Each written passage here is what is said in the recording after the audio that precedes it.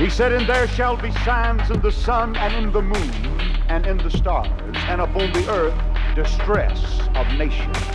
I think she's a liar, and I think she deserves mockery. There was something about when I put this hat on, it made me feel like Superman. Black lives are very important. White lives are very important. And to me, all lives are very important. Very, very important. Damn! This is Profane Faith, a podcast that engages faith on the margins. Faith that has been labeled profane, nonconformist, and or out there. We'll be exploring the intersections of the sacred, secular, and profane to find God. I'm your host, your boy, Daniel White Hodge. Hey y'all, how you doing? What's going on? It's your boy, Dan White Hodge, here on another week of Profane Faith. Oh man, alive. Here we are. Well, welcome. This is your first time visiting Profane Faith. Welcome. I always encourage folks to go back and visit and check out, episode 00. And then for those of you who are really like Snoopy and y'all want to know my story, all dipping in my business, episode 1, I talk about me and where I came from and my very humble beginnings. So that's you. Check it out. See what's up. All that good stuff. But how y'all doing this week? Huh? Oh my gosh. As I sit here recording this, I'm seeing on my timeline showing up that there is a suspect in custody after fatal shooting at a Pittsburgh synagogue. At least 3 wounded. This is what AP is reporting. This comes on the heels of a bomber that has been happening, that's been going on, that sent bombs, I should say, rather than, and then they actually exploded. This guy, oh man, it's interesting that, because there's a couple different things with this guy. One, of course, the president's denying it now, and he's coming out saying that this was an inside job, and that the left is setting him up, and that it's taken away from his campaign tour. I mean, this dude is sick, man. But he is what he said he is, right? I mean, he's no more than what we have come to expect, right? So anyway, so this guy, I'm struggling because I'm trying to pull up the name of this brother, because I was tweeting about that this morning. And I was trying to figure out, oh, here we go. This is, sorry, I apologize for that as we're sitting here. I know you're not supposed to have any dead space, but, it's podcast land, right? You can just fast forward to that. But yes, mail bomb suspects long supported Trump and far-right ideologies. Guy's name is Caesar. He's a 56-year-old, and he trafficked conspiracy theories, ranted about George Soros and former President Barack Obama. And so, if you see a close-up of his van, he has all these stickers about Trump and whatnot. And so here's the thing. I mean, this was just a matter of time that this was going to happen. It was just a matter of somebody, putting these things together and making it happen. We have a president that spills out this type of hate from the pulpit all the time. And so it should come to no surprise, even though he was saying, I detest it. Yo, I know these last 3 episodes have been, we've been talking a lot about what's happening in Washington, but it every day it's ramped up. This is, and for me, one of the things I tweeted out this week was, this is not a lone wolf. This is an ongoing ideological structure. In fact, if anything, these are the ones they wanted them to find. These are the bombs that, that were easy to get. I mean, so this notion of, Trump saying that the media is public enemies and that people are treasonous and that, you need to body slam people. I mean, it's just the ongoing rhetoric. And what do you expect, right? I mean, this was even, it's funny because it's like Republicans don't see that, but yet 20 years ago, we're quick to get on the mic and tell folks that, rappers are creating this culture of death and they have no repercussions of what's happening. So they were quick to point out, right, when black folk was saying certain things. But it was like when Trump is saying it, he didn't really mean it that way. This is just the left making this thing. This is a lone wolf. This guy, we're not even sure, he could be a pansy for the left. I mean, all kind of crazy stuff that is going. If you haven't followed, I think I mentioned this last week, but if you haven't followed this, I think they're on SoundCloud, but I know they're on the web as well. But it's called Right Wing Watch. They just have shows that they've recorded from right wing radio, right wing podcasts, and stuff is just scary. You should really go check it out. I mean, when you have when you have the fortitude to take all that stuff in, because it's no joke. It's no joke. And as I keep saying, we're in some dangerous times. And so this guy, Cesar Sayok, he and I already knew. I was like, man, just the MO. As soon as the report came, I was just like, oh, this is a white guy, middle-aged white guy. I already knew the profile. I already knew it. I already knew because this is the ongoing narrative for particularly white men, particularly middle-aged white men, right? It's like our power is being taken from us. Our power is being diminished. We have no voice. We have no more say in the world. And this kind of nostalgic a rear view look into the past of when things were good, and when things were better. And, this childhood that was, when men were men and women were women. I'm just like, man, that, and I think for some white dudes that was the case. That was the case, right? It's like, Jesus was white, church was white. I watch Andy Griffith. I know it's the Andy Griffith show, right? It's like, oh my gosh, I do. I grew up on it, and so it came up on Netflix, and so I've been watching it. But it's just interesting just to see how folks think what America should be, right? One or two black folk, not a lot, just a few. Just enough to help the ratings, right? None in power, right? Victor Lewis talks about that in The Color of Fear, right? He's like, even if I see other people that look like me, I know who's in charge, right? But it's just interesting just to see that. It was just all white men, all the scientists or whoever they brought on the show, people of authority were all men.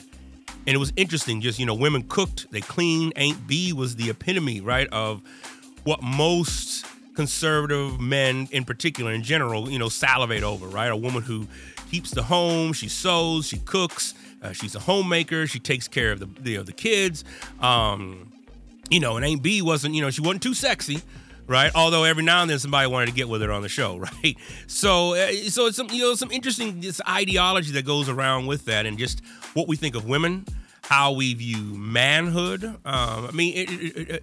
The Andy Griffith Show is an amazing and spectacular, almost 3D representation of where a lot of these men like Caesar want to go back to, and go back to when we were, or at least this country. When I can't say collectively we, but for them it was a time where they were in power. Everything looked like them.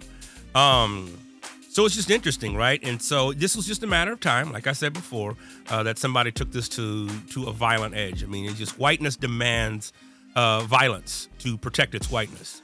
You have to understand that. I mean, that is historical. So even all this talk about, nonviolence and peace. Like I said before on other shows, I don't know if that's necessarily going to work. I believe in the end, love will win, but it may have to go through a couple of, physical armed battles before it does win. And so I don't know. I hope it doesn't. I really do. I hope it doesn't. I really hope it doesn't come to that. I don't want it to. I don't want to live in that world. I don't want to live, in that particular society, right? Where the rule of law is mob rule. I don't want to be there. I don't want to live in that, But I also know what history has to say, and I know as whiteness is white power. Remember, whiteness is beyond just color. It is a culture. It is an ideological structure. So you can have other ethnic minorities that, chip into it. And one need only look, no further than the former sheriff, out in Milwaukee, Wisconsin, right? One need only look at folks like Ben Carson, right? We're going to protect our money, right? I mean, you hardly hear anything from Ben, right? HUD over there doing his thing, right? But you never hear anything. He's never in the news, ever. I mean, he was at that one time when they spent like $30,000 on a desk or something like that. But otherwise, you never hear from him. And so it's just always interesting, right? It's just like we have the face, but then we don't.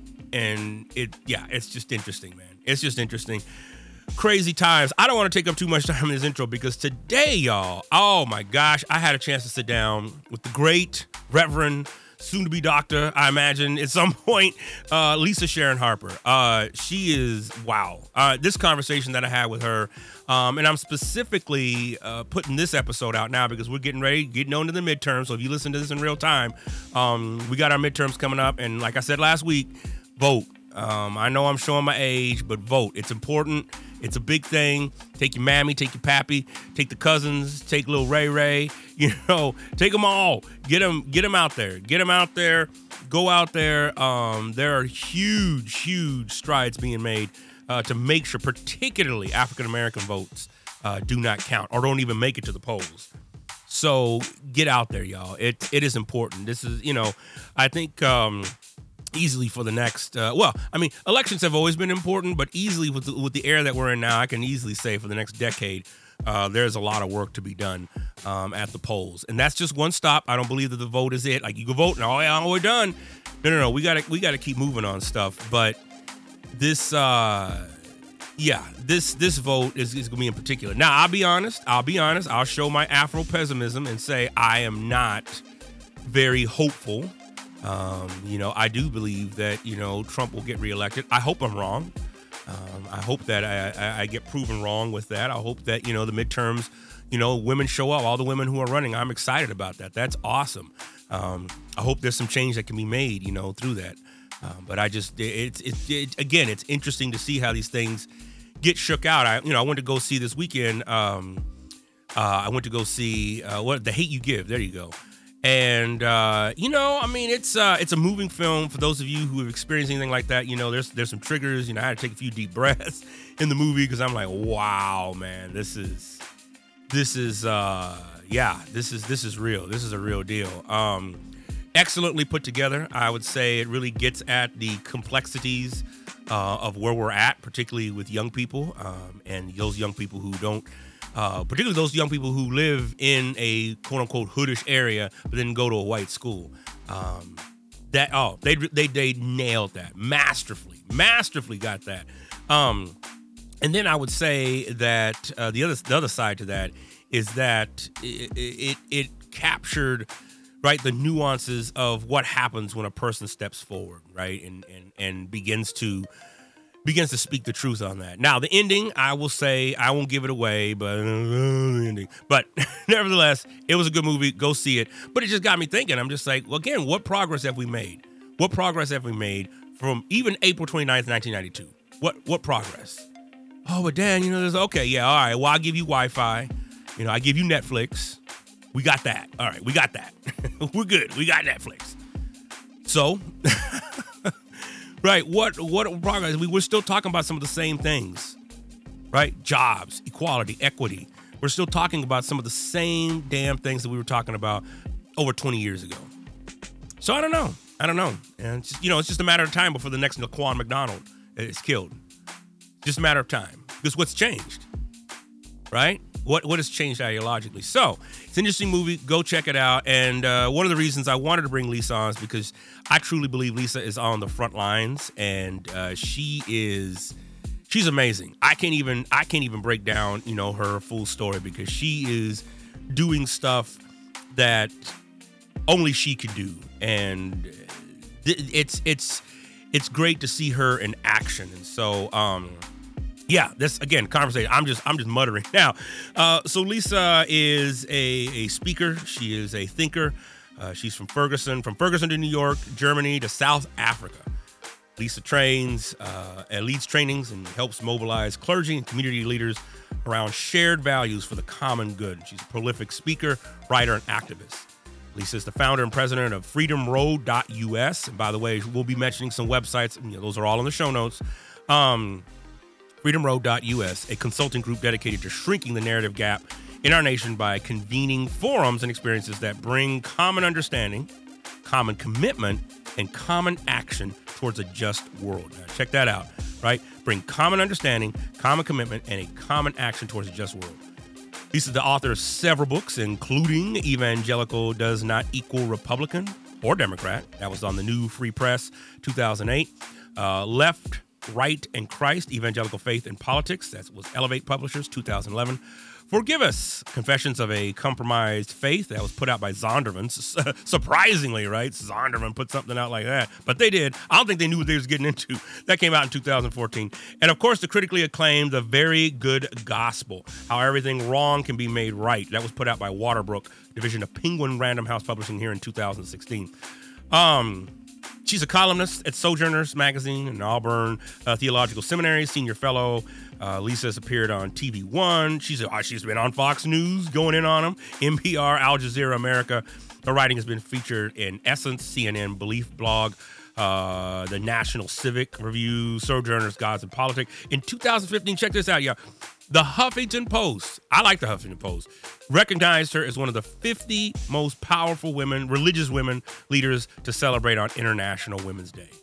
Yo, that's what's up. So that's just a brief overview. Lisa goes in on some, I'm not even going to give it away, just history, life, the way we think about blackness, and yeah, she's just breaking it down. So without any further ado, here is the great Lisa Sharon Harper. And again, if this is your first time, like, subscribe. We're on iTunes, SoundCloud. We're all over the place. So wherever you find your podcasts at, keep checking us out, keep subscribing, and let's keep pushing forward. Here it is, Ms. Lisa Sharon Harper. So other than that, I figured, did you want me to promote anything or help promote anything? I know you got the book, The Very Good Gospel. What else you got coming out? I know you moving and grooving, though, Doc. Yeah, there's a lot. There's actually a lot coming up right now. I mean, you can definitely just freedomroad.us is where we live. It's where people can find out more about what our organization does. We're a consulting group that really specializes in shrinking the narrative gap in order to help us to do justice more justly. And so, so you can push that. Ruby Woo Pilgrimage is coming up. It's not like anybody can sign up for it, but people can give to it. So if people are still interested, if they're interested in actually supporting women, empowering women, then they can check out our GoFundMe page at gofundme.com/Ruby Woo Pilgrimage 18. Okay. Yes, ma'am. Yes, ma'am. Unless you had any other questions for me, and then otherwise, I'm good to go. No, I'm looking forward to this. I mean, I really am. I love the work that you do. I love your vibe. And I know that it's incredibly important.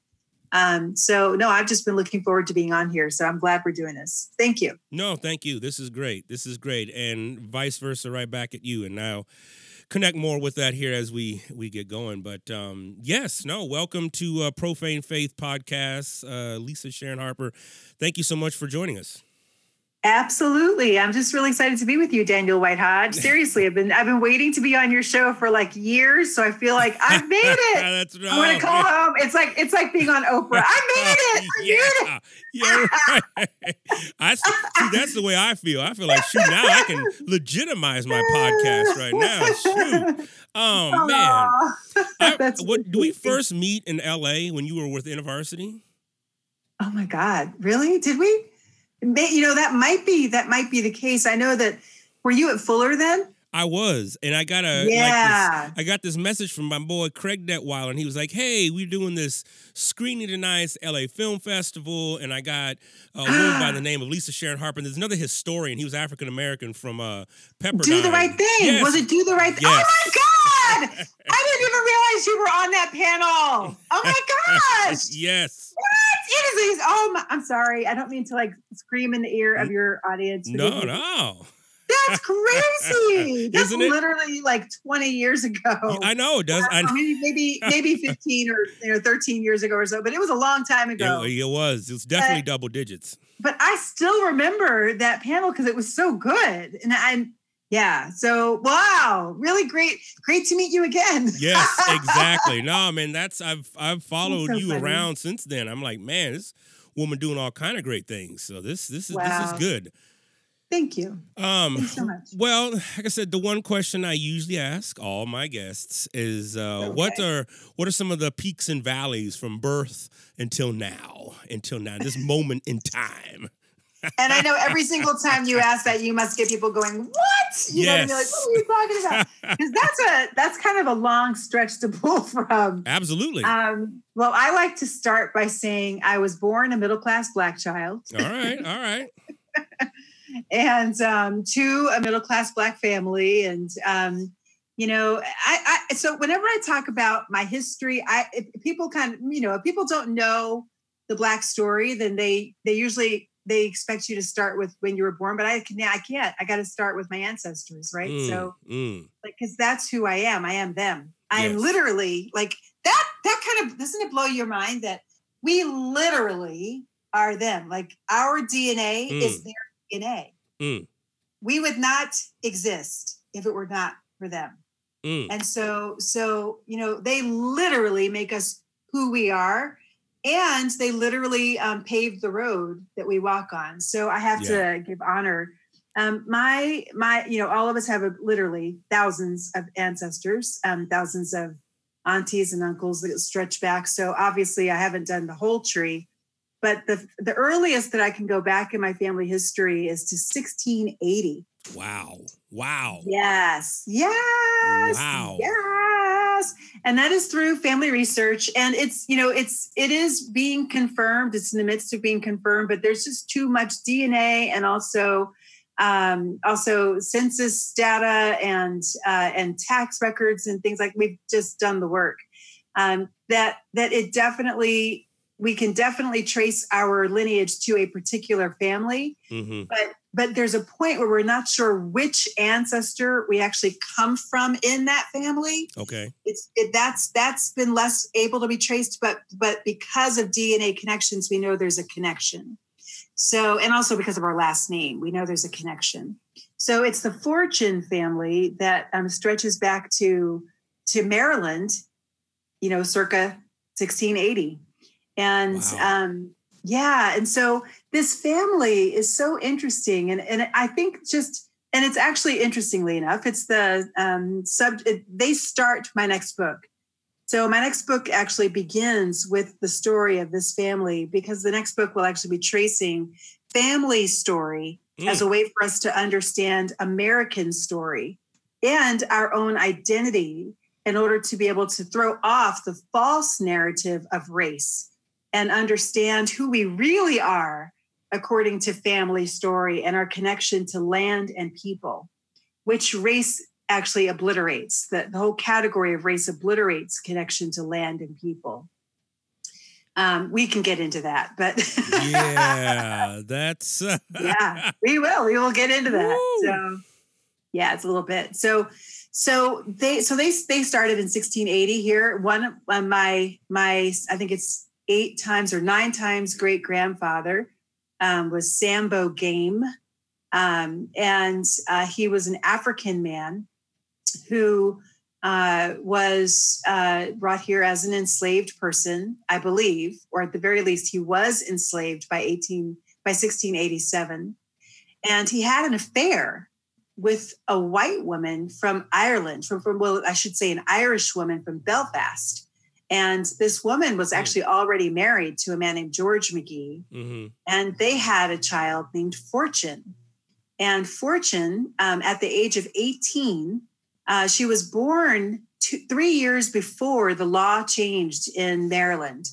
The laws in Maryland were being shaped. Literally, the actual constructs of race, the legal constructs of race, were being shaped at the time that Fortune was born.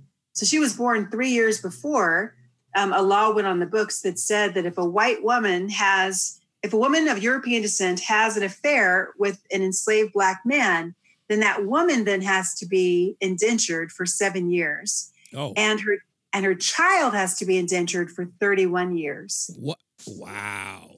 Yes. Now, Jeez. if a mixed woman had an affair with a white man, then she would also have to be indentured for 7 years. Nothing would happen to the white man. Nothing ever happens to the white man in this construct. I'm serious. Yeah. It's laughable how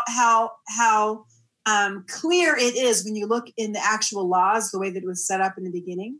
But then her children would only have to be indentured for 21 years because they were born to a white man. So there you the racial constructs were literally formed at this time.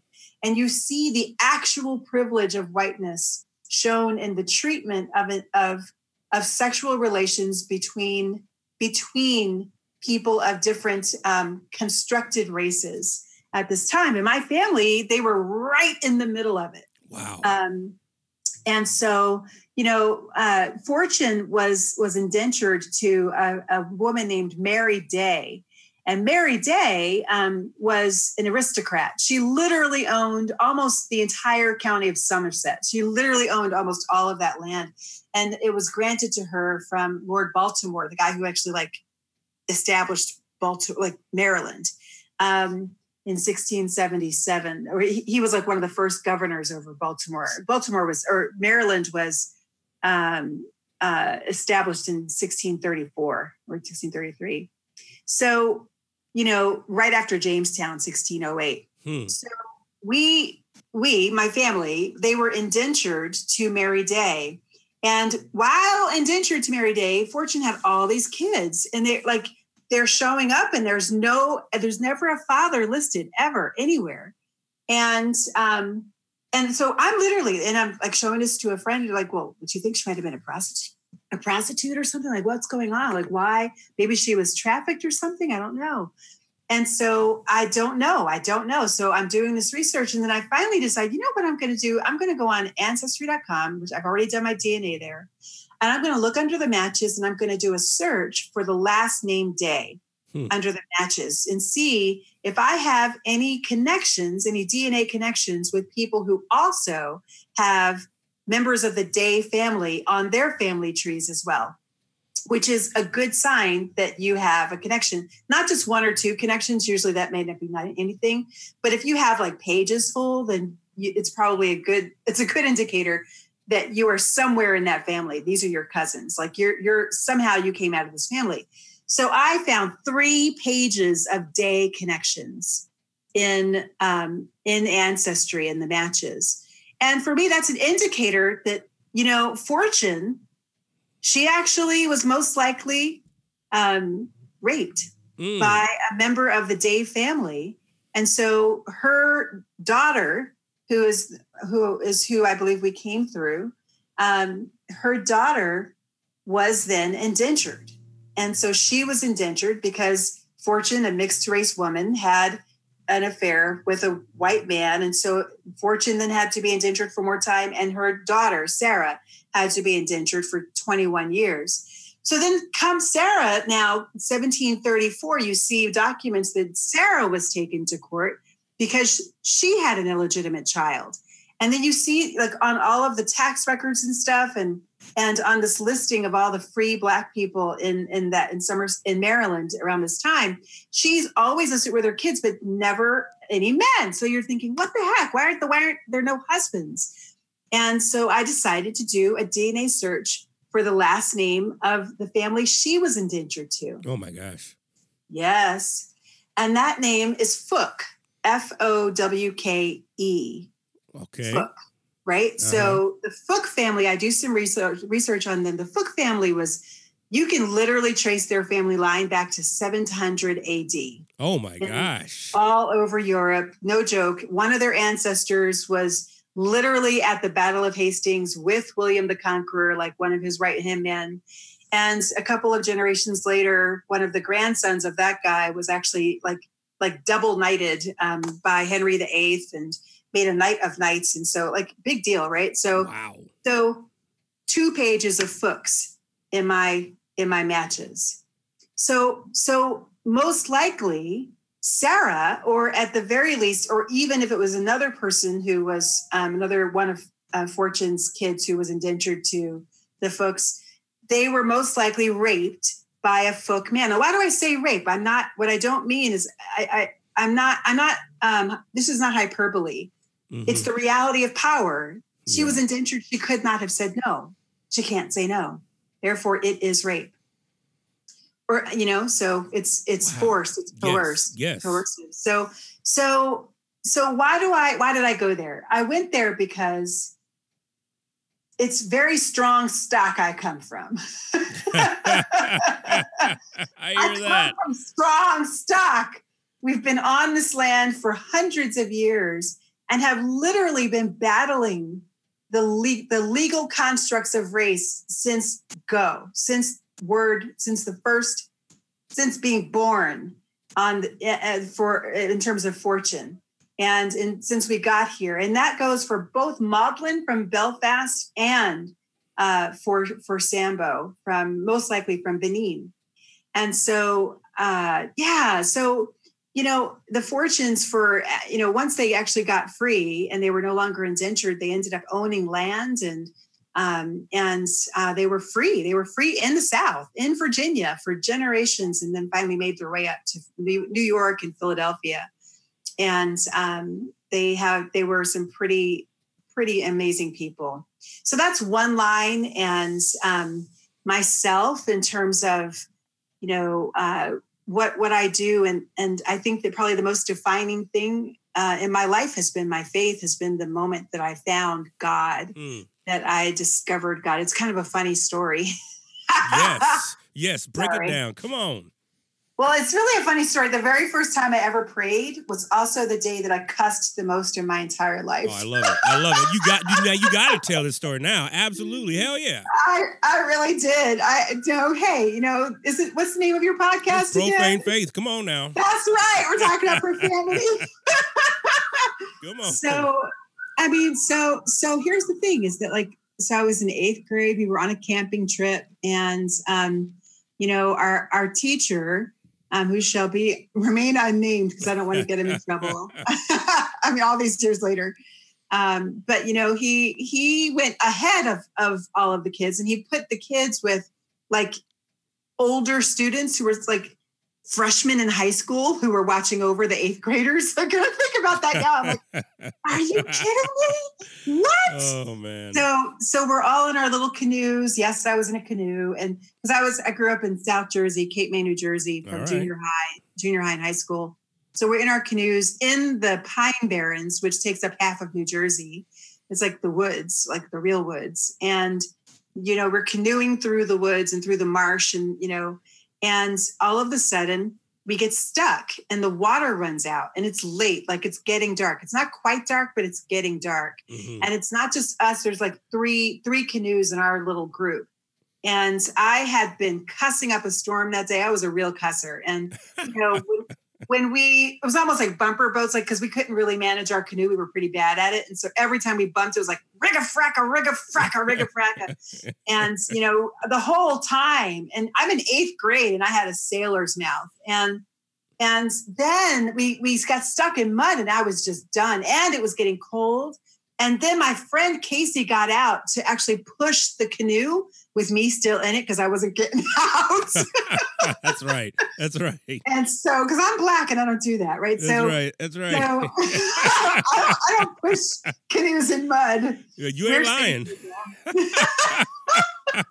I'm with you. But then she started sinking up to, I kid you not, this actually happened. She's alive to tell the story. Mm-hmm.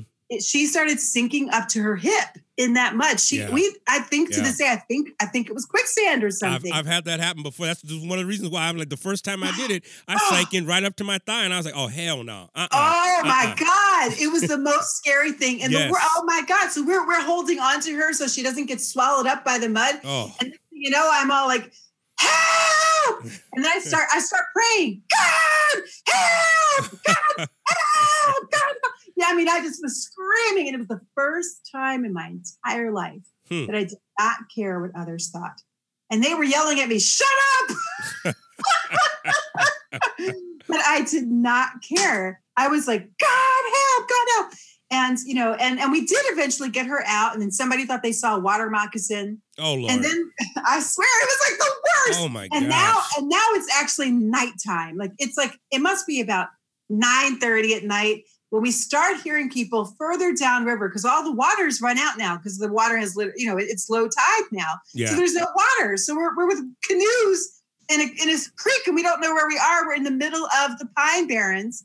And we start hearing people further downstream yelling. And we're like, oh my God. And they say, help! Oh no. They were lost too. So we're yelling back and forth to each other, help, help, help. And then finally we're like, oh my God, we're all lost. How are we going to make it through the night? There could be bears out here. I don't know if there's any bears in the Pine Barren, but when you're eighth grade, you're thinking.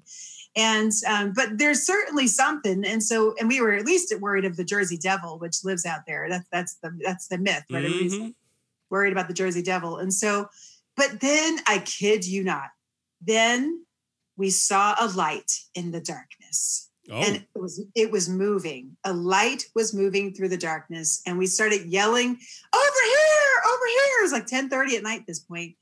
And the person behind the light yelled, "Walk toward the light." There you go. I kid you not, walk toward the light.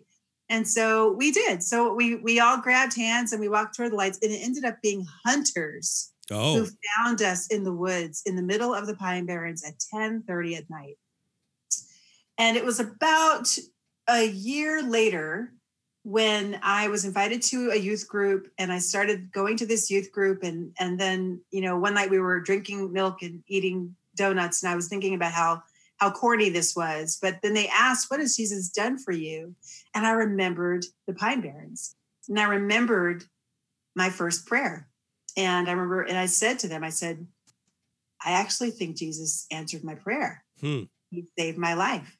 And I told that story. And, so that's, it's kind of funny, but it's true. My very first prayer was the same day that I cussed the most of my entire life. And, yeah, I don't know what that means for the course of my life, but well, you had good reason to. I mean, come on, man. I mean, the mud and the water moccasins. I mean, come on. Oh my gosh. Like, I'm serious. Like, oh my gosh. But I when I go back over my life and I think about, where God's taken me from and how God has developed, as God develops all people who say yes to God, who say, yes, I'll follow. Actually, what you're saying is, yes, I'll be a leader in this world. I'll help steward the world. And I think that the development for me has been one that's been deeply shaped by my own family and their history and the foundations that they laid, which is why I started where I started. And my mom was a member of SNCC.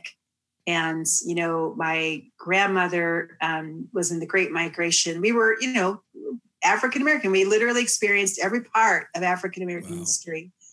And, but when I became a Christian, an evangelical Christian, I went down to the altar about a year after the donuts and milk and the revelation about Jesus helping me.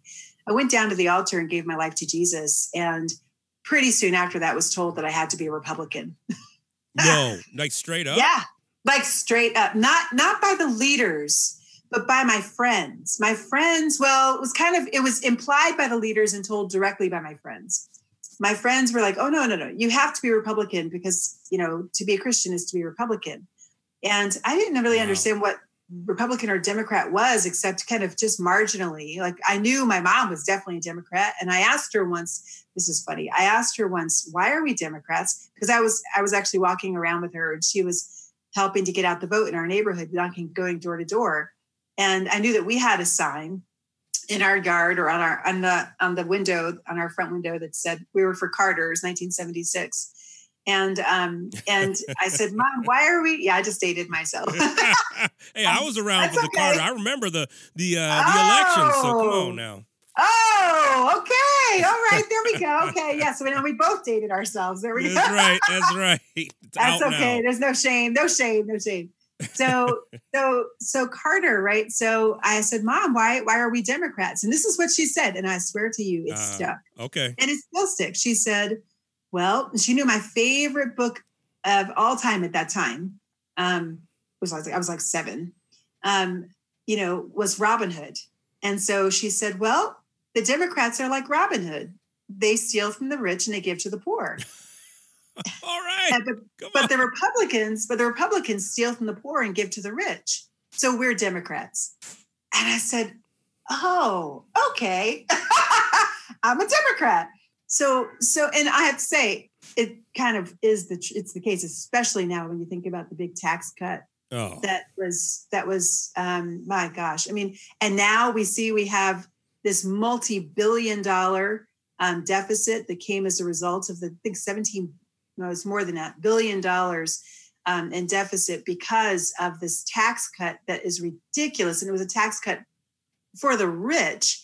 It's temporary for the middle class, but permanent for the top 1%.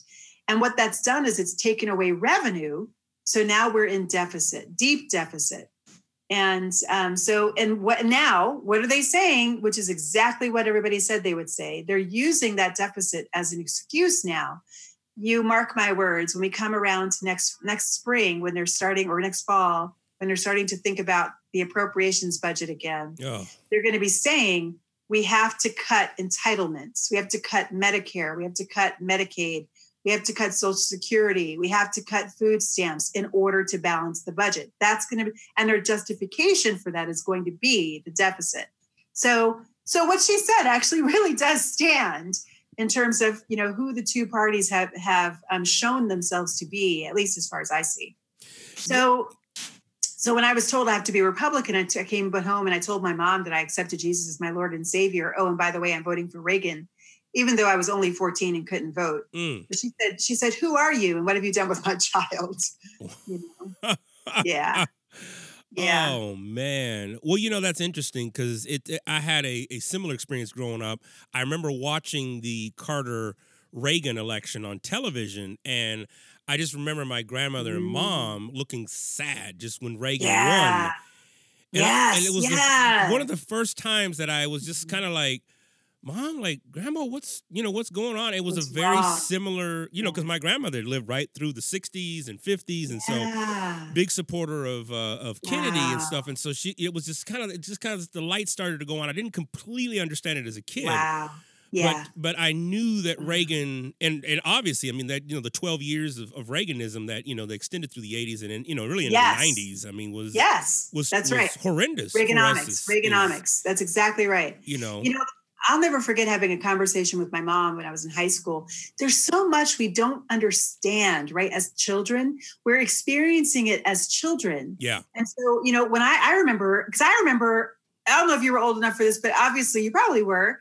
I think I was in 5th grade when Carter was in his presidency in the last year, and the hostages, the Iran hostage crisis, and every day, you were wondering if the hostages got released, and and the big gas lines and all of that. And I didn't know. I mean, it was clear to me as I was watching the news every night at like 8 years old or something, that, obviously Carter was not responsible for this. This was actually something being done to him by the Middle East with OPEC and all of that. But maybe my mom explained that to me. I'm not sure how I could know that at 7 years old, but my mom certainly was very in tune. But I still saw it through children's eyes. What I didn't know at that time was how much politicking was going on in order to frame Carter as this inept president, and to give all the credit for the freeing of the hostages to Reagan, even though he had absolutely nothing to do with it. Not one thing. He literally just inherited it. But because the Ayatollah was so angry at Carter and didn't like him, he actually rigged set the scene to make it look like it was Reagan who cajoled him into releasing the hostages. But that was not the case at all. Man. So, yeah. But also, I mean, here's another thing that I didn't understand as a kid at that time, that I only really began to understand like about around 2006, 2007. So I went most of my adult life without knowing that the religious right was formed in the 70s and came to be in the early 1980s, 1983. In fact, the same year I became a Christian, the moral majority was formed. And the reason they came together was not to fight Roe v. Wade, but rather it was to fight Brown versus the Board of Education. See, yeah. Hello. It was to fight the impact of Brown versus the Board of Education on Bob Jones University, who had taken their own case to all the way to the Supreme Court to fight to try to keep their campus segregated. And because what happened, the lineage kind of goes like this: Brown versus Board of Education, 1954. And then the next year is when Emmett Till is lynched. And he isn't just lynched, he is eviscerated. He's eviscerated and murdered, right? So there's like rage behind this murder. And why? Because the way of life of the South and segregation have been disrupted by Brown versus the Board of Education. Then you have the whole next decade from 1955 all the way to 1965 is basically a second Civil War. It's the Civil Rights era, and it's a war, right, for the desegregation, for the rights of people of color to be realized in full. And so the original culture wars, if we're honest with ourselves, did not start with Roe v. Wade and the ERA. The original culture wars started with Brown versus the Board of Education. Yes. And it was the war to maintain white space in the South and white supremacy, really white nationalism in the South. Mm-hmm. And right. And so then we win civil rights, we win, the Civil Rights Act, the Voting Rights Act.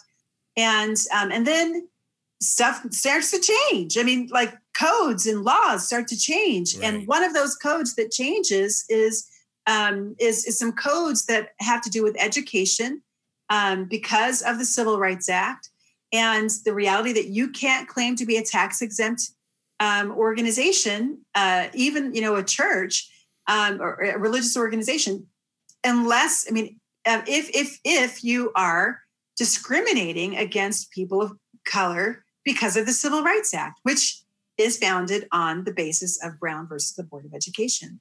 So when Bob Jones University gets something in the mail saying your tax exempt status is about to be revoked because you have segregationist policies on your campus, they go up in arms and they're all like, well, we have the right to be segregated because our faith, says that you can't no misogynization of the races.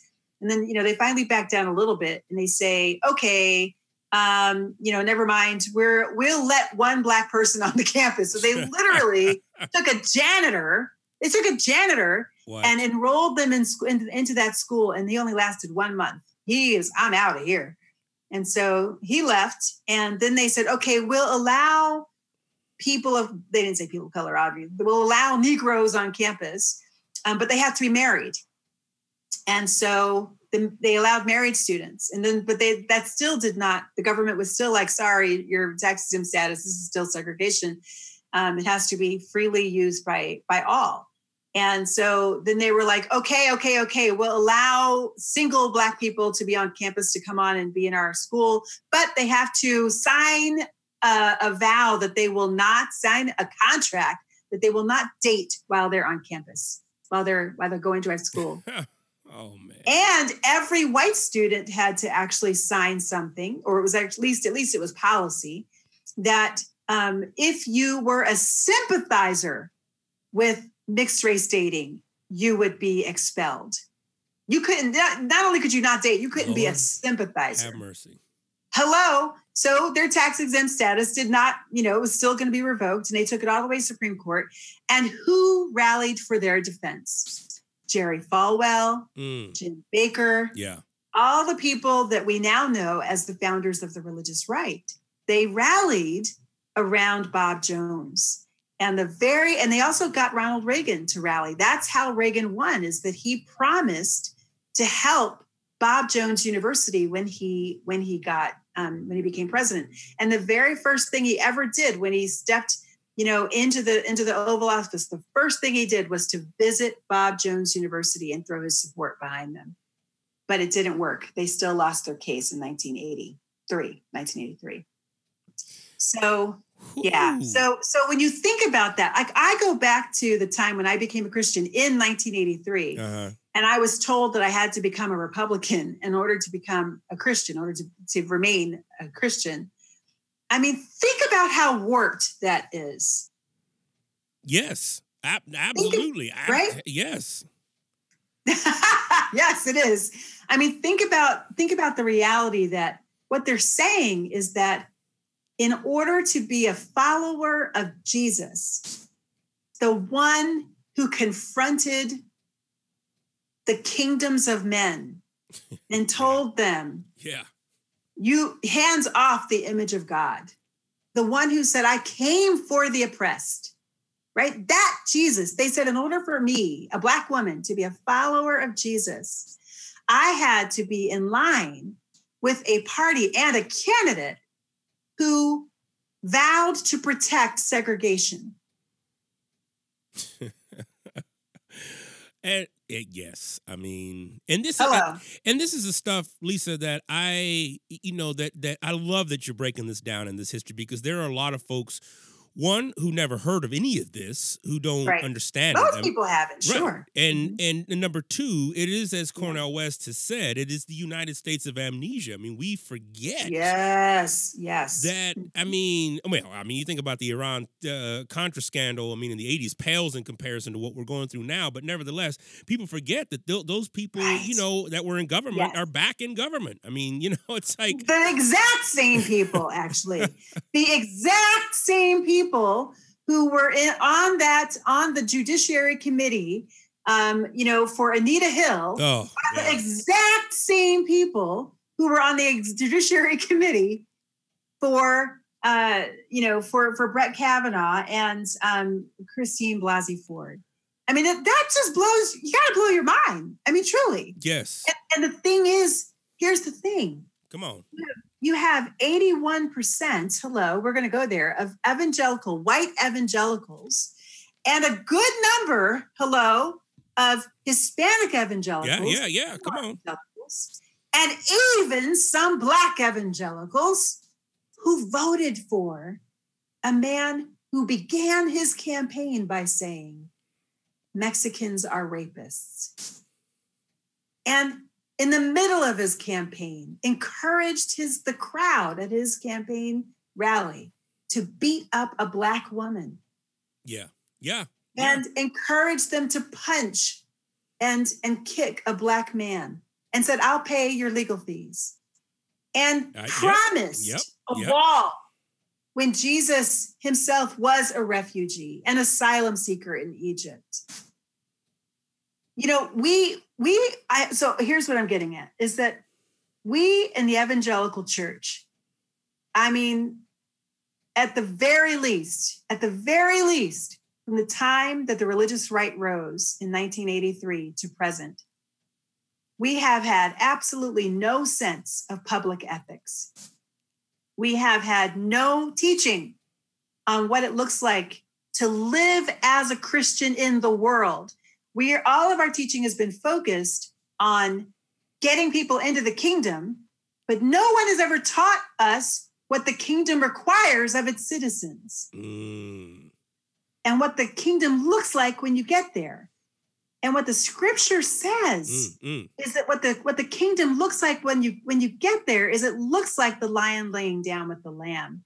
It looks like people beating their swords into plowshares.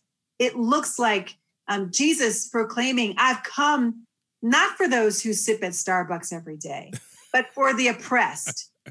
Hello, somebody, right? Oh, mercy. Right? So you would think that our scripture was written at Starbucks, the way that we preach it, the way that we talk about it, the way that we talk about Jesus. But our scripture was not written at Starbucks. Whoa. It was written by oppressed people for oppressed, brown, indigenous, colonized people. Whoa. And until we can read the text from the lens of indigenous, colonized people, we don't get it. We don't understand it. Oh. So therefore, we can be in the pocket of a party that is actually diametrically opposed to Jesus. Woo! Mercy. Wow. I didn't have that written down either. No, I know you did. I know you did. But that's for real. That's how I feel about it right now. No, and I'm not holding back, because we are basically taking the witness of the church, and we're desecrating it. Yes. Yes, I am so with you. I feel in the same pocket of what you're talking about, Lisa. Is that I don't hold back, and now that I've got tenure, I feel a little bit more emboldened to say some shit, go on. right? You know what I'm saying? Well, it is profane. That's go it. On, you know what I'm saying? Yeah, So, no, that's right. I mean, because at the end of the day, I mean, I guess I feel like, and even this last book that I just did, I feel like at the beginning of the book, I just say, I don't have answers. This is not going to be an evangelical 3-point, 5-point Calvinistic, whatever at the end, where you go away feeling, oh, if I just do these things, no. I'm sounding the alarm. Like, we got some major problems. So I'm curious. Good. I mean, I'd love to hear your thoughts on, just the whole Brett Kavanaugh thing. I mean, that just seemed like a hot dumpster ass fire. Okay, so let's go there. Yes. So I just had an article come out in Sojourners. I'm really proud of it because it's a feature story. And here's the deal is that Brett Kavanaugh is in office because Donald Trump is king. Yeah. Brett Kavanaugh is not in office, but is a Supreme Court justice because Donald Trump was elected. Donald Trump was elected because of the culture wars. Donald Trump was elected because evangelicals voted for Donald Trump, even though he is diametrically opposed to the person of Jesus. So catch that. Come on. Evangelicals who say that they believe they are the most faithful because they believe in the 4 points of the 4 spiritual laws. They are the most spiritual because they are, because they declare that they are. White evangelicals voted Donald Trump into the presidency, and because they did, Brett Kavanaugh is in office. And the reason they did is because of the culture wars. And the culture wars are not about abortion. They might even think they are, but it's not. In fact, let's break this down. Yeah. The culture wars and abortion, the decision to make the rise of the religious right revolve around abortion was one that was made around 1983 when the rural majority became a thing. But before that, in 1973, when Roe v. Wade was first, when the judgment first came down, the Southern Baptist Convention actually issued a statement hailing the decision as a just and right decision. The Southern Baptist Convention. Well, what happened? Well, the Southern Baptist Convention was taken over by the religious right in the late 80s, early 90s. And so now we think of them as the most conservative denomination, but they weren't. They were taken over by that fundamentalist strain. But it was that fundamentalist strain around the early 1980s that looked around and saw that there was some discontent around Roe v. Wade that was kind of growing, burbling. And you can read more about this actually in Randall Ballmer's book, Thy Kingdom Come. Yeah, and he also has a really great article in Politico that really breaks this down. So if you want more information on this, definitely read those two things. And then you can definitely read my article in Sojourners, which I believe I take it forward to right now and the Supreme Court. And so what's happening is you have people who have been fighting to maintain white space, the superiority of whiteness for all of the 70s in response to the gains of the civil rights movement of the 60s. And so they are trying to beat back the impacts of the civil rights movement. So that culture war is still happening. It's the war between the white Southern way of life, which is a culture. That's what culture means. It's way of life. So that's how they always said, you're disrupting our way of life. So there was the white Southern way of life and this new thing called civil rights, which actually wasn't new. It's actually from the 13th, 14th, and 15th Amendments established right after the Civil War. Right? So that was the struggle. But after Bob Jones won, they knew that they could not actually still fight on the basis of race. You can't now, try to get a segregated world. You can't, because it's just not gauche anymore. They realized they kind of lost that. But if they were going to win, they just lost in the Supreme Court. If they were going to win, they had to win the Supreme Court back again. They had to get a conservative court. Oh, come on. Oh. The conservative court is the only court that would be able to turn back Brown versus the Board of Education. And they hadn't had a majority conservative court since Plessy versus Ferguson. Ooh. And that's how Brown happened, because they had independents that actually swung. So they needed a majority conservative court in order to turn back Brown versus the Board of Education. So what happens is they fight for that, but they say it's about Roe v. Wade. Yeah. Well, and they get evangelicals to rally around Roe v. Wade. Mm-hmm. Yep. And it does the same thing. But here's the thing. I'm sorry. I just got to finish this thought. No, get it out. Absolutely. Roe v. Wade, if you overturn Roe v. Wade, friends, you will not end abortion in the United States. Nope. It just doesn't do it. Nope. Roe v. Wade sends the decision back to the states. And what happens when it goes back to the states? It means that it becomes a 50-state war, a 50-state strategy. In other words, in order to end abortion in the United States, you have to fight it in all 50 states. And most states with the highest populations of people, California, New York, Florida, these are the places that have already said, we are not going back. We're not going to overturn. We're not going to make abortion illegal. They have the highest populations. Because they have the highest populations, they also have the highest percentages of poverty. And one thing we know that the stats bear out, and that everybody now knows, is that abortion follows poverty.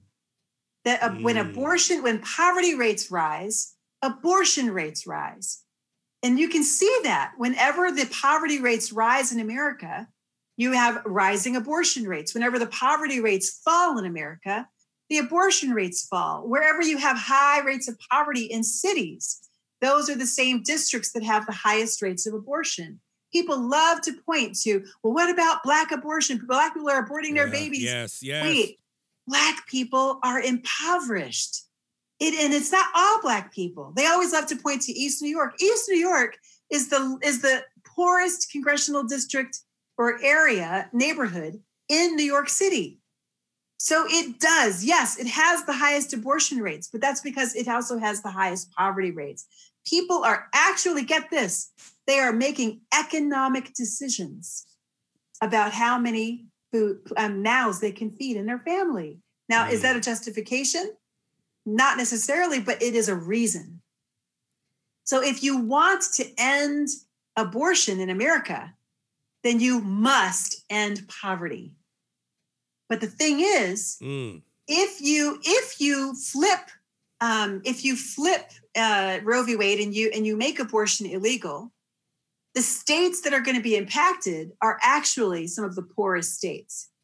They are the southern states, and they're the states that have the highest populations of impoverished Black people.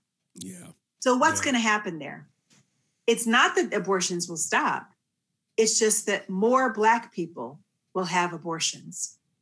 So you're more likely to make the abortion rate rise by ending abortion, by overturning Roe v. Wade, because it's not just overturning Roe v. Wade, it's having that majority conservative court. So just follow me for a minute. I know I've been going for a while, but no, this is what it's all about. Oh, thank you. Follow me for a minute. So ask yourself, just consider this. I asked myself this question back when Justice Anthony Kennedy decided that he was going to retire. And I was asking myself, who would be the best composite person to come onto the court to take his place? And I asked myself, would a conservative justice, what would be the impact of a conservative justice to take his place? Well, what that would do is it would actually create a conservative majority on the court. And we've never, like I said, we haven't had a conservative majority since Plessy versus Ferguson. Now, whenever you've had a ruling that has had a majority conservative ruling, in other words, 4 conservatives and one independent that swung their way, when you get that on the court, inevitably, none of those rulings in the 228-year history of the court, none, not one of those rulings has ever explicitly protected the rights of people of color. None of them. None. Oh, wow. So if past is prologue, then with a conservative majority court, what you have to look forward to is rulings that will not protect people of color. And what we've actually seen is it's not nominal, it's actually actively negative. So over the last decades, what we've seen is rulings that have whittled away at the gains of the Civil Rights Act by whittling away at affirmative action. Yes. In 2007, we saw a majority conservative ruling that had a ruling of four conservatives and 1 independent rule in the case of Seattle schools versus parents of children in community schools, that de facto segregation is okay. It's not unconstitutional. So that is a whittling back of Brown versus the Board of Education. So now we have a conservative majority. Now that Brett Kavanaugh has gotten onto this court, we have now a conservative majority that is entrenched and will be there for 30 to 40 years. Yes. Yep. I was just telling somebody that. Yep. For 2 to 3 generations. And there is only one major Supreme Court ruling that all of the civil rights legislation is established upon. Brown versus the Board of Education. So as they have 40 years to whittle away at Brown versus the Board of Education, what do we as people of color, and I don't just mean Black folk, I mean Black, Latino, Asian, I mean immigrants, I mean religious minorities, I mean sexual minorities, I mean gender minorities, I mean anybody, I mean women, anybody who is not a white man. Do you know what you have to look forward to for the next 40 years? Constrained rights. Yeah. A whittling away of rights and protections of rights. I mean, even the gutting of the Voting Rights Act, that was just 5 years ago. Right. Yeah. That was a conservative majority. Yeah. That did that. So with the help of 1 independent that swung their way. So those were the stakes with Brett Kavanaugh. Those were the stakes. And so it is terrible in my mind that we let this become about Christine Blasey Ford, because it wasn't about Christine Blasey Ford. It was about whether or not this justice, Brett Kavanaugh, had the character not to be an instrument of a political ideology on the court, but rather one who could truly operate independently.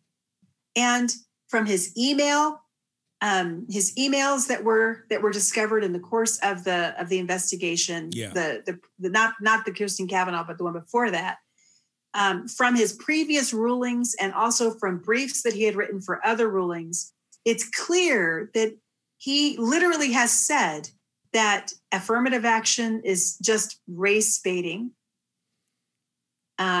Racial, I can't remember the actual language that he used, but it's basically like racial set-asides.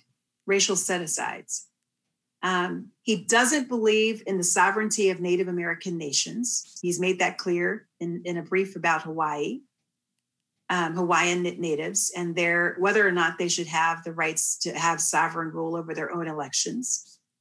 As in alignment with the what was already established in their treaty with the United States. He said, we don't need to abide by that treaty. he has a track record already of not supporting Brown versus the Board of Education, because all of that stands on Brown versus the Board of Education, which guarantees equal protection of the law. So what do? So what we have to do is we have to vote, because there's literally no other recourse now. We have to vote, and we have to vote for the least of these in this election. We have to vote not for our own interests, but for the interests of those with the least power, those who have the most to lose. We have to vote for Native Americans. We have to vote for Black people. We have to vote for women. We have to vote for the disabled. We have to vote for the aged.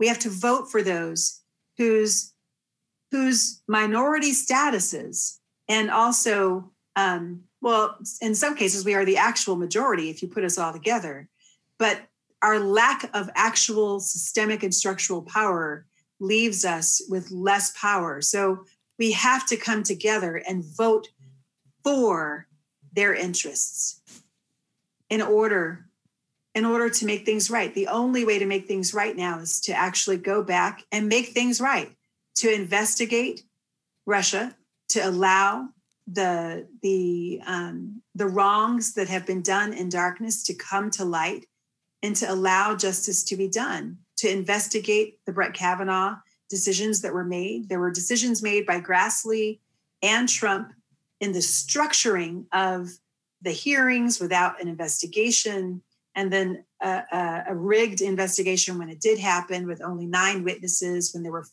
more than 40 that came forward and said, I want to testify, and I would actually support Christine Blasey Ford in my testimony if I did. And they were not allowed to be interviewed. The president banned them from being interviewed. You're right. Yeah. Literally prohibited the FBI from interviewing them. So we have to go back. We have to vote in a Congress that will actually stand up to this president, because the current Republican Party, according to Republican stalwarts like George Will and others, this Republican Party has actually given up its Republican card, and now it is just a Trump card. Yes. And that Trump card is doing evil. It's trumping all over the Constitution and our values. And quite honestly, it's trumping all over evangelical faith. And evangelicals are letting them. Well, oh my gosh. This is, man, you laying it on thick. This is what I'm talking about. I know, this has been a long one. No, this is good, because this is a lot of the stuff that I've been processing and thinking through and trying to mull over. And yeah. A student said it literally today in class, was just like, he's like, it's hard to keep up with everything that's going on, because it feels like the minute you even think about getting your head around one issue, then you got 5-10 more that have just popped up, which are even more than the one you were trying to get your head around. And so yeah, but you know what? So here's the thing, tell your students this, and also listeners. Yes. Here's the thing, because it can feel really overwhelming, but remember, it's all coming from the same source. So there is actually some thinking behind this. What we need to do is we need to start looking for patterns. Don't take one thing as one thing. Look for the patterns between them in order to understand what is the strategy that is being worked here. So what is the strategy? What is the purpose of it? And also look at what's being put up front, and then look at what's not being put up front, but the things that are happening. Like, for example, for the last several months, if you watch the news any given night, you would think that all of the news in America is about Russia or about Brett Kavanaugh, right? So those are the 2 major things, Brett Kavanaugh and Christine Ford and Russia. Well, meanwhile, back at the ranch, in March of this year, one of the courts actually outlawed the internment of children and the separation of children, and demanded that the Tornillo internment camp, basically, is what it is. Yeah. That the Tornillo internment camp be dismantled. And, the Trump administration, everybody, they said they would. They said they were in the middle of it. But quietly since March, they had 100 and something children in Tornillo in March. Do you know how many children they have in Tornillo now? They have more than 2,000 children in Tornillo right now. They have been filling that camp with children, an internment camp, under our noses, on our watch. And it's because it's like, it's that magic trick where you put the ball under the thing and you shift it and you're like, okay, so where's the ball? Where's the ball? Or you put something in your hand and you put your hands behind your back. Okay, where is the thing I just put in my hand? That's what he's doing. That's what he's doing. So it may not be in the news, but it's still important. Children are still in cages. Babies are still in cages. And in fact, children as young as 6 months old are having to appear in court and without a lawyer and fight their own defense. As low as 2 years old, having to appear in court without a lawyer. Man.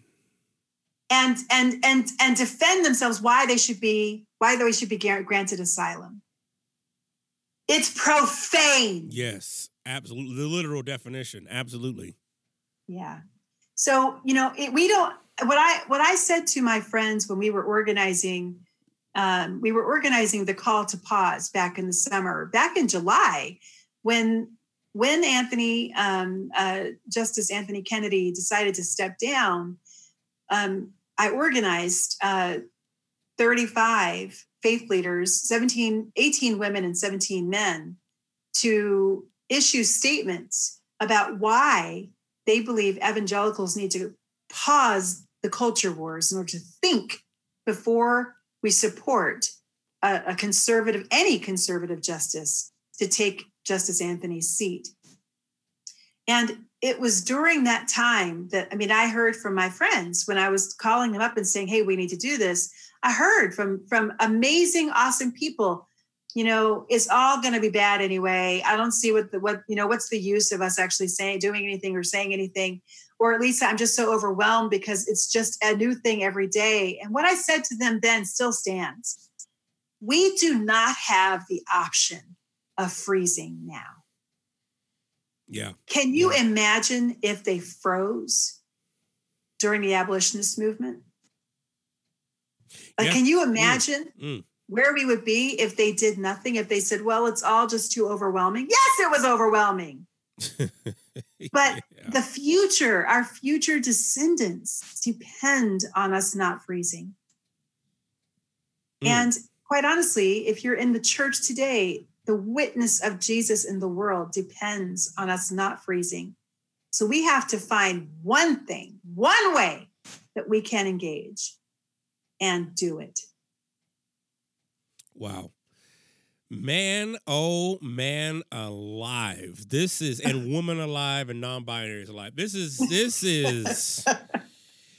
you have laid it out. Because that was going to be one of my questions. Like what drives you now? What motivates you now? But that's clear. Absolutely. It's like, we don't have the privilege. We don't have the option of people do have the option of freezing, but it's like, we don't have the privilege. It's time to, what does that look like practically? I know I want to be conscious of your time particularly. But what might that look like? Because what is some of the work that you're doing right now? And what might that look like in a broad spectrum, right? It's like, go ahead. I think that we're working on two levels. We are working on both mostly the long-term level. Freedom Road exists to do that deep shift work. Not deep shit, but deep shift. All right. Yeah, come on. Well, maybe it's deep shift because of the deep shit we're in right now, right? So, but we do deep shift. In other words, we are working to shift narrative, the narratives that we find ourselves in. So we have to get educated, y'all. We have to understand the story that we are living in and not allow people to shape false narratives to allow us to think that we're living in one narrative when we are not, when actually behind their back, they are enslaving people. They are caging people when they're telling us they're making America great again, right? So we can't allow false narratives to live. And then the second thing that we're doing, so we're doing that through pilgrimage. That's the most impactful way for us to actually do some deep shift. We can immerse ourselves in the stories of the other. And there are lots of ways to do that. We can actually do that through getting on a bus and rolling through the story itself. And that's what Freedom Road actually specializes in. But we don't have to go that far. That's a high investment. That's like, if you really want to move your congregation or community forward, do a pilgrimage. But you don't have to start there. You can start there with a book, like reading books by people of color, by watching movies by and for people of color in order to understand their narratives, how they see the world.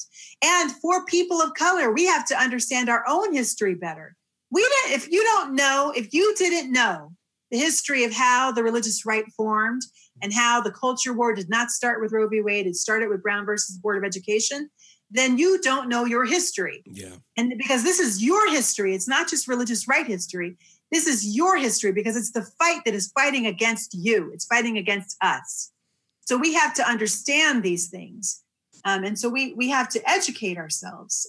We have to be listening to our elders because they hold the stories. They actually know because they lived it. That's the value of our elders. That's one of the highest values of our elders, is the actual stories they lived, that we are so busy trying to prove we know everything. We're not listening to them. If we would listen to them, we would understand what we're living right now, because it's just another reiteration of what has come before in their heydays. It looks different, it barks different, but it's the same dog. And so, it's the same dog. Oh man. Well, this has been great. I mean, wait, one more thing. I'm not done. Come on. All right. Yes. One more thing. Yes. I'm not done. And you have to vote. And you have to bring your grandma to vote. Yeah. Yeah. And you have to bring Bebe to vote. And you have to bring your cousin to vote. And you have to vote, and you have to get people to vote. And you have to absentee vote. In fact, that's the best possible way for you to do it right now, is to absentee vote if you still have time. And you do. At least in my state, you have to have your absentee ballot has to be into the center by voting day, by November 6th. You need to check the regulations in your own state and know when that absentee ballot needs to come in. And a good way, an easy way to do that actually is to go to turbovote.com or .org. So just try both of those. Turbovote.com, I think it is, or .org. But TurboVote, what they do is they make voting really super easy. And you can actually sign up for your absentee ballot there. You can register to vote there. The deadlines for registration to vote are actually literally passing this week. So make sure that you are registered to vote if you're not already. And if you aren't, turbovote.com. I think it is .com actually. And so vote. That's the only way. That really literally is the only way this gets turned around right now within the mechanisms that our country has, within our democracy. Yes. No, this is good. I mean, this is all good. I mean, I'm sitting here thinking to myself, I'm like, yeah, I need to get some more of these folks out to vote. Yes. Put them in the car and take them on down to the voting polls. That's right. Everybody. Absolutely. No, absolutely. Make it a party. Yeah. There you go. See, exactly. I mean, let me ask you this then. Do you think Trump's going to get reelected 2020? No. Okay. Break it down. I don't. In fact, my hope is that he won't be around in 2020, that by then he will be impeached. But impeachment does not actually kick him out of office. It just takes away his ability to do more damage. But it's too early to talk about impeachment. I think what we really need to do is we need to ask the question of how we are going to organize in order to have the most just future we possibly can. So why would I say I don't think that Trump is going to win in 2020? Because I actually do still have hope. It's hope against hope, but I still have hope that enough people will see the light within the church, will actually meet the real Jesus, the brown, colonized, indigenous Jesus, and they will begin to follow him to justice. They will begin to follow him to shalom. They'll begin to say yes to the actual kingdom of God, the kingdom of God that requires of its citizens, at the very least, that we protect the image of God within our borders and all over the world, all over God's world. And so, so I have faith. And so that's how I can say that, no, Trump will not be president in 2020. And I also say the reason why I say that is because part of me doesn't want to even go there, because it would literally be catastrophic for our nation if he was, let alone for people of color. Absolutely. I mean, it was catastrophic in 2016, but I can't imagine what that's going to look like in 2020. Yeah. The great Reverend Dr. Katie Cannon says, to do the work your soul must have, even when people call your truth a lie, tell it anyway. I feel like that is a lot of all of what you have been doing. And I just appreciated your work. I have appreciated your work. I continue to appreciate what you are doing out there, because you are literally on the front lines. And I don't know if enough people know that, especially my listeners listening right now. Lisa's on the front line. I mean, you're like there. This isn't like social media. Yeah, you're on social media, but this isn't like hashtag, like you are there. You're in DC, you're in Baltimore, you're in Ferguson, you're in Miami. I mean, that's amazing. I mean, that quite literally, and I'm not trying to be like, oh yeah, touch the hem of the garment or whatever. You know what I'm saying? I mean, this. I don't even have a hem, so we're good. I hear that. I mean, that's amazing. This day and age, because there is so much. So I mean, this is a good word. You've actually encouraged me. This is good, because I haven't. I mean, I having been a part of kind of the first round of the hip hop generation. I mean, and having been through the LA uprisings in '92 and seeing the organizing we did then, and to only see that we're right back to square one, even be past square one. We're negative square 5 and stuff, and so. It's been a little hopeless. It feels that way in certain regards, but you're right. I mean, and I've been voting. I mean, I think I've missed like 2 elections my entire time since I've been eligible to vote, and only because I was moving and I didn't get my stuff in on time. But yeah, I know. Me too. I missed one election. I felt so guilty. I was like, oh my God. I know. Oh no. It felt like being late for class and getting a pink slip in 5th grade. I was like, oh no, I'm not going to make it to the high school I want because I got one pink slip. I literally sat in the hallway and cried. I was like, my whole future is ruined because I was late to class one time. Oh my God. There's always tomorrow. And honestly, the real source of my hope is the reality that God is. Like the reality that God is. And what I know about our God from the first page of the Bible is that God cuts the darkness. God limits darkness. God limits the deep with land. The darkness, literally is translated destruction, desolation, all the D words. And the deep was the place where, if you believe that Genesis 1 was written by the priests coming out of the Babylonian exile, then you understand the deep was the place where the gods of Babylon, of their oppressors, lived. And so it was the place where they feared the most. It was the source of their oppression. And God in Genesis 1 limits the deep with land. And so, we are in dark times. We really are. But what does the scripture say? The darkness will never overcome the light. And because God is, I know that this darkness may last for an evening, but the sun rises in the morning and Sunday is a coming. I just mixed about 3 different metaphors there, but you get it. Yes. Yes. It's true. Oh, man. No, absolutely it's true. 100% true. Yeah. I mean, absolutely. Well, definitely the midterms are coming. Like I said, I'll post these links in the show notes. Where can folks find you? Where can, they bring you out, to come do some organizing in their neighborhood?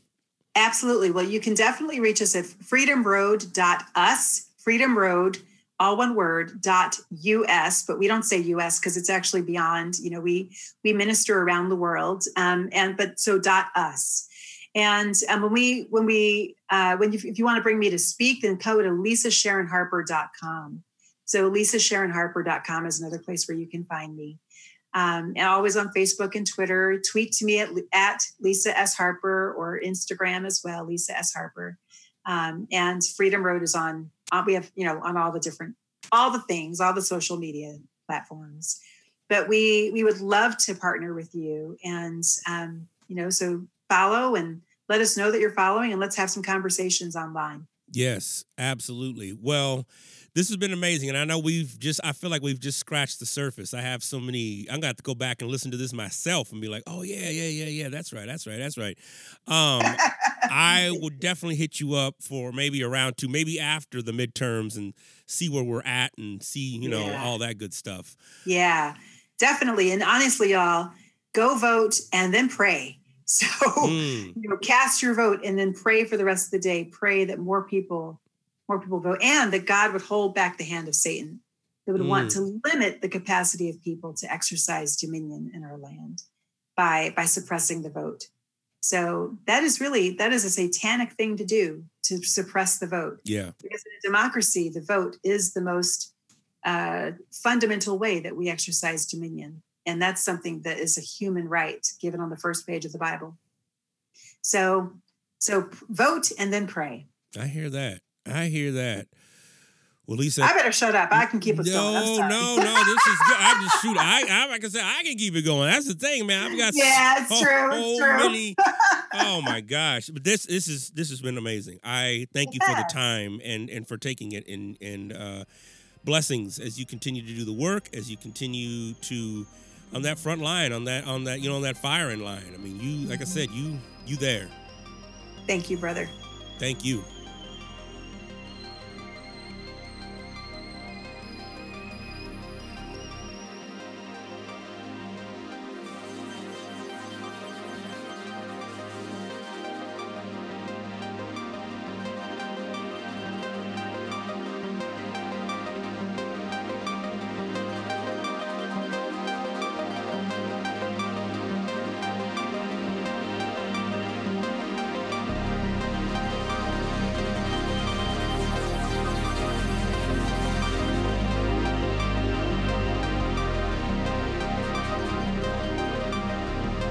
So I went on a pilgrimage about 13 years ago.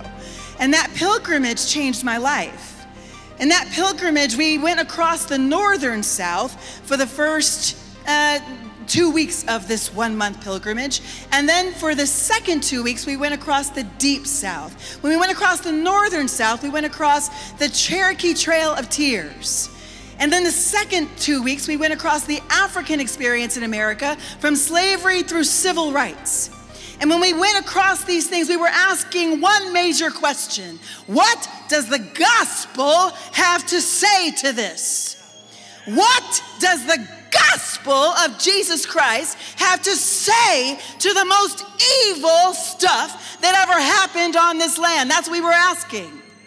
And so I got to the end of that summer, and all I could think of was, how would my own ancestors respond to the gospel? Because you see, my ancestors, according to our family oral tradition, walked that trail of tears. And you see, my family, according to DNA, tells me that we were enslaved in every single state in the South. That means that our family was broken up and carted out to every state in the South. And I imagine myself at the end of that summer saying to my third great-grandmother, Leah Ballard, the last adult enslaved woman in our family, great-great-great-grandma Leah, I have good news for you. I'd knock on her door, I'd tell her good news. After the 5th time she had been raped that day, because most likely she was a breeder. And that meant that her job on the plantation that she never got paid for was to breed money for her master. And she was in South Carolina. She had 17 children. At the end of the Civil War, she only had 5. And the only reason we know that is because they were on the census with her. So probably they got carted out all over the South. And I imagine going to Leah and saying to Leah, great-great-great-grandmom Leah, I have good news. God has a wonderful plan for your life. But you are sinful and therefore separated from God. But Jesus died for the penalty, to pay the penalty for your sin. So all you need to do is to pray this little prayer, and you get to go to heaven. And I asked myself at the end of that summer, would that good news cause my third great-grandmother to jump and shout? Would it cause her to say, hallelujah? And I had to admit the reality that the answer was no. And that, my friends, sent me into a whole year of depression and 13 years of searching the scripture to ask the question, what does the gospel have to say to the least of these?